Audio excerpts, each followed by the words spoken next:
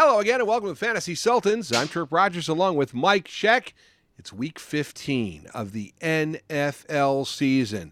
For a lot of leagues, it's week 1 of the playoffs. Of course, if you are the Fantasy Sultans, it's week 1 of the offseason. Yes. Because we did not do well in any of our leagues. Awful is the way you could describe it. So the question, if we're that bad, why is anybody listening to us?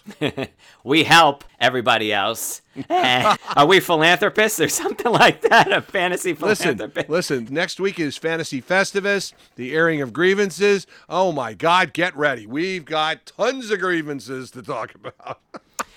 You want to impress your friends with this stat at your next gathering on Sunday? Simply tell them the only non-quarterback to put up 30 points in Week 14, Dalvin Cook of Minnesota. He returned to action after separating his shoulder, and he looked like the Dalvin Cook we know and love when he's healthy. 209 yards and 2 touchdowns. Cook is proving you can trust him as your bell cow throughout the playoffs. And right behind Cook, Rashad Penny in Seattle. Penny was effective, rushing for 137 yards and 2 touchdowns, and I think a certain someone told you to pick him up last week. Who told you that one? Who told you that?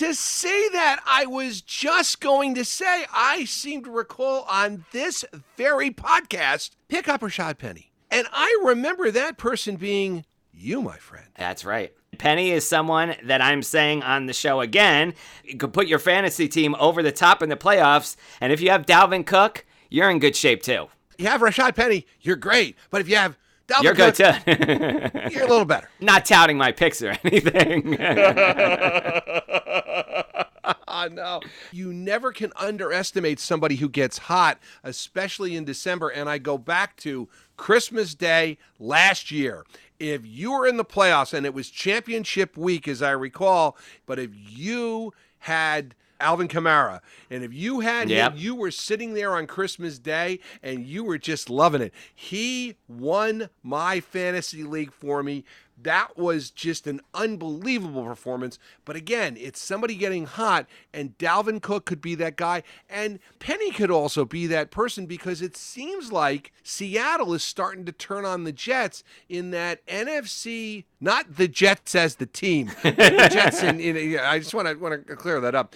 But that NFC West is going to be a dogfight down the stretch. Seattle's back in the mix, although I really don't think Seattle can go all the way, and I think they got to think about some major retooling there. But still, it's a big challenge now ahead for the NFL. A single-day high earlier this week for players. 37 positive COVID tests. The Los Angeles Rams were forced to close their facility on Tuesday, while the Cleveland Browns moved into the league's enhanced protocol after placing 8 players, including 4 starters, on the injured COVID list. We knew that this was going to happen at some point, but the problem is it's coming at the wrong time, because a lot of people who have certain players who are on this list could be affected this upcoming week, because if they don't play, it's going to be problems and can cost you in the fantasy playoffs. Remember, the game was flexed on Saturday a few weeks ago as part of an effort to showcase matchups at the end of college football's regular season. Now I think it's highlighting the league's difficulty to stop hotspots for coronavirus inside the franchises. This is a problem, and Goodell laid down the zero-tolerance policy in the offseason when it came to outbreaks in teams, stating the game would not be moved out of its television window. Remember, the Cleveland Browns game with the Las Vegas Raiders, that was moved up to Saturday, so here's another potential problem. I want to highlight this because we're taping this on Wednesday, as we normally do. Our podcast hits on Thursday. Baker Mayfield hit that list today. Now, Mayfield is vaccinated, so if you go on the COVID list for a positive test, you have to have 2 negative tests within 24 hours separation. And if you do, you can play. There is still a chance he can play on Saturday. The problem is, if he does not get that second test, he's out. Remember the Aaron Rodgers situation? He was cleared after the second negative test on Saturday. The game was Sunday. If I'm not mistaken in this case, I don't think they can test him on Saturday and say he's ready to go. He's got to have that second negative test by Friday because they have to say, here's where we're going. And that could be a huge mess for the Browns. Well, also, the second time this season, the head coach is tested positive. You mentioned Baker Mayfield, a couple other names on that list. Odell Beckham Jr., Tyler Higbee, Austin Hooper, Jarvis Landry, Cedric Wilson, Josh Gordon, Myles Gaskin, Alexander Madison, and Kadarius Toney, and that's just a few of the bigger names on the list. So Tony's been on the list a couple of times this year, and I said it way back when, mistake. I said he was a mistake when they drafted him. I said he was a mistake during training camp. It's a mistake now. This kid, I know he's got some raw talent. We've seen what, 4 quarters? 5 quarters this season where he's been brilliant. The rest of the time, injured or a problem. And here's another situation. I love the fact that Odell Beckham Jr. has tested positive. He said he wouldn't get it because he couldn't test positive because, no, he's not going to get that. Yeah, he's not untouchable. Yeah, he's untouchable. You know, Mike, I think it's reflective also of what's happening in sports because you're hearing about all kinds of issues in the NBA. You're hearing about it in the NHL. And I kind of wonder, is it going to have an impact on college football and the college football playoffs? I seem to recall, if you remember last year, a couple of teams got hit with a bunch of positive tests and they lost players for bowl games. And again, that's one of the things that you work all year for this chance to go to a bowl game and then to test positive for COVID and then not to be able to play. It's a bit of a disappointment. And these players could definitely affect your team this week. So that's why we're here to give you import-exports. And I say you lead off, my friend, with your import-exports. You will need running back Justin Jackson for the Los Angeles Chargers. Jackson had a season-high 9 carries for 35 yards. He also caught a pass for 7 yards. May not sound like a lot, but with the Austin Eckler injury, it's something to monitor. It appears like he is not likely to go against the Chiefs. Jackson will most likely benefit from Eckler being out of the lineup. And we should also note that Joshua Kelly will see some playing time as well. So if you're in a situation where you can afford multiple roster spots, I would say grab Kelly too. You grab both of these guys, but remember, they play on Thursday night, so you're going to have to grab them early. Another import, wide receiver Gabriel Davis in Buffalo. Emmanuel Sanders suffered a knee injury against Tampa Bay, and up until week 14, Davis's high snap share in a single game was at 50%. Last week, it skyrocketed to 83%, and he produced by seeing 15% of Buffalo's targets and converted 8 looks into 5 catches for 43 yards and a score. Whether Sanders plays or not, I think it would be wise for Buffalo to feature Gabriel Davis in that offense. He's been pretty effective when he actually gets playing time.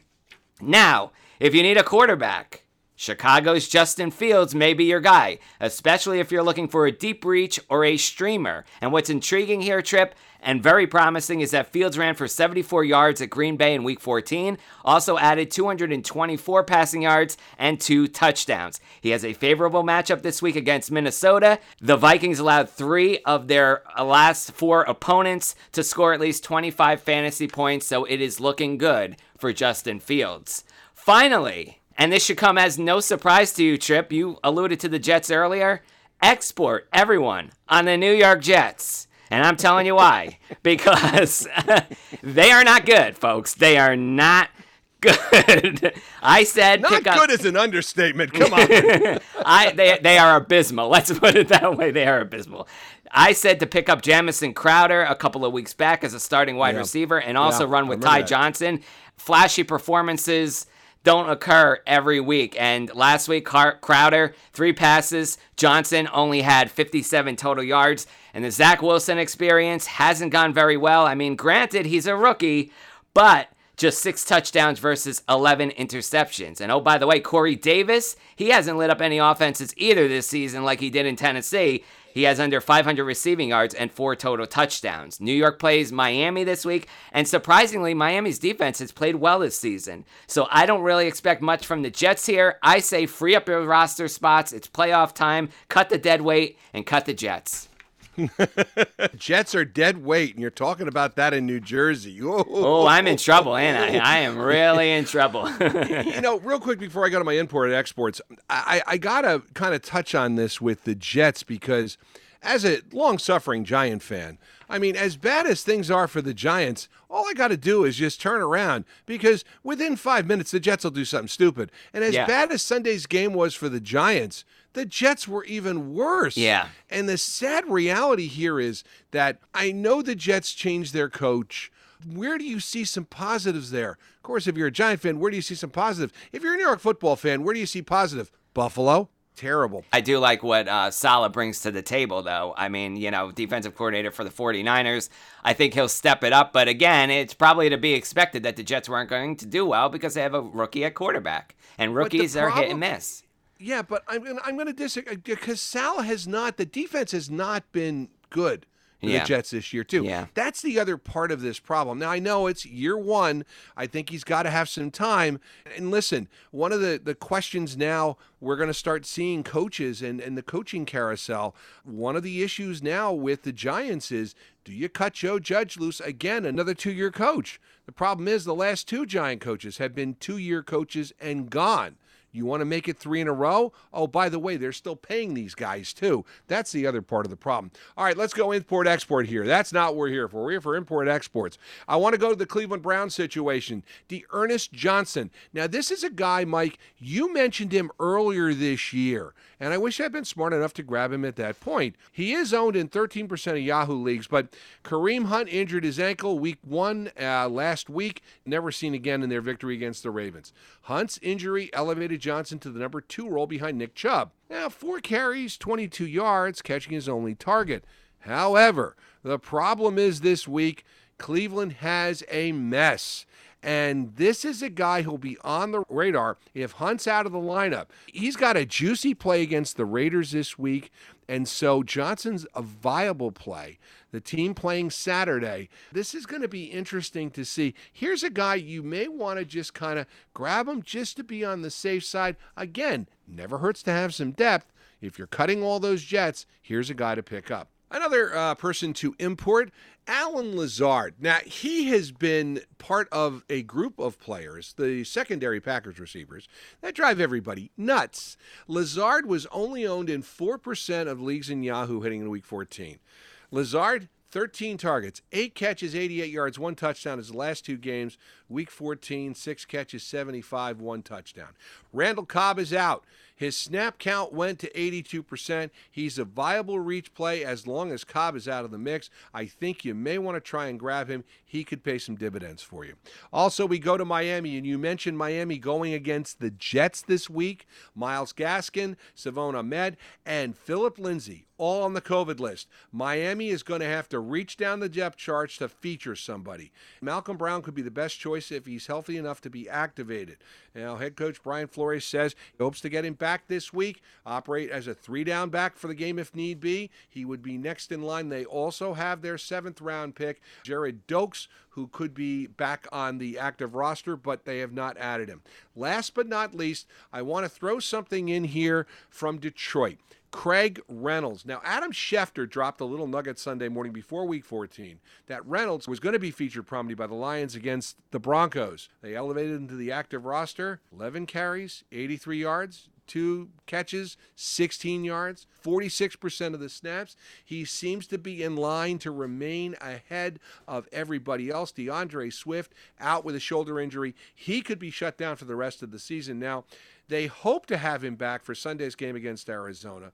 Jamal Williams, also on the COVID list, could return, but Lions could elect to take a long look at Reynolds, who for the next 4 weeks. So I think you add him to your fantasy roster just in case he turns out to have a fantasy significant role. Again, this is a guy you want to pick up, add some depth, because the playoffs are won and lost by picking up these guys who you don't you got to roll the dice. Again, fantasy is a roll of the dice. Listen, sometimes you're going to hit a number and sometimes you're going to 7 out. That's what you do. Each week, win and survive. And Mike, I'm sure there's a league. Everybody's had a league. You don't pay attention to what week it is. You don't pay attention to where you are in the standings. You make roster moves. If you are not in the playoffs and you make a roster move, well, again, it's the problem of the fantasy commissioner, but you don't do that. You got to know where you are. If you're not in, don't make a move. Let the guys who are playing make those moves. That used to just bother the bejesus out of me till I got smart. And I put a number of acquisitions in, and you change everybody's numbers so they can't reach that. That's what it is. That's how you do it. But don't be one of those guys. Come on. Well, we give you all the advice each and every week that we bring to the table, especially at the playoff time. It's crunch time, folks. We want to help you win your league. We are the Fantasy Sultans. And you are not.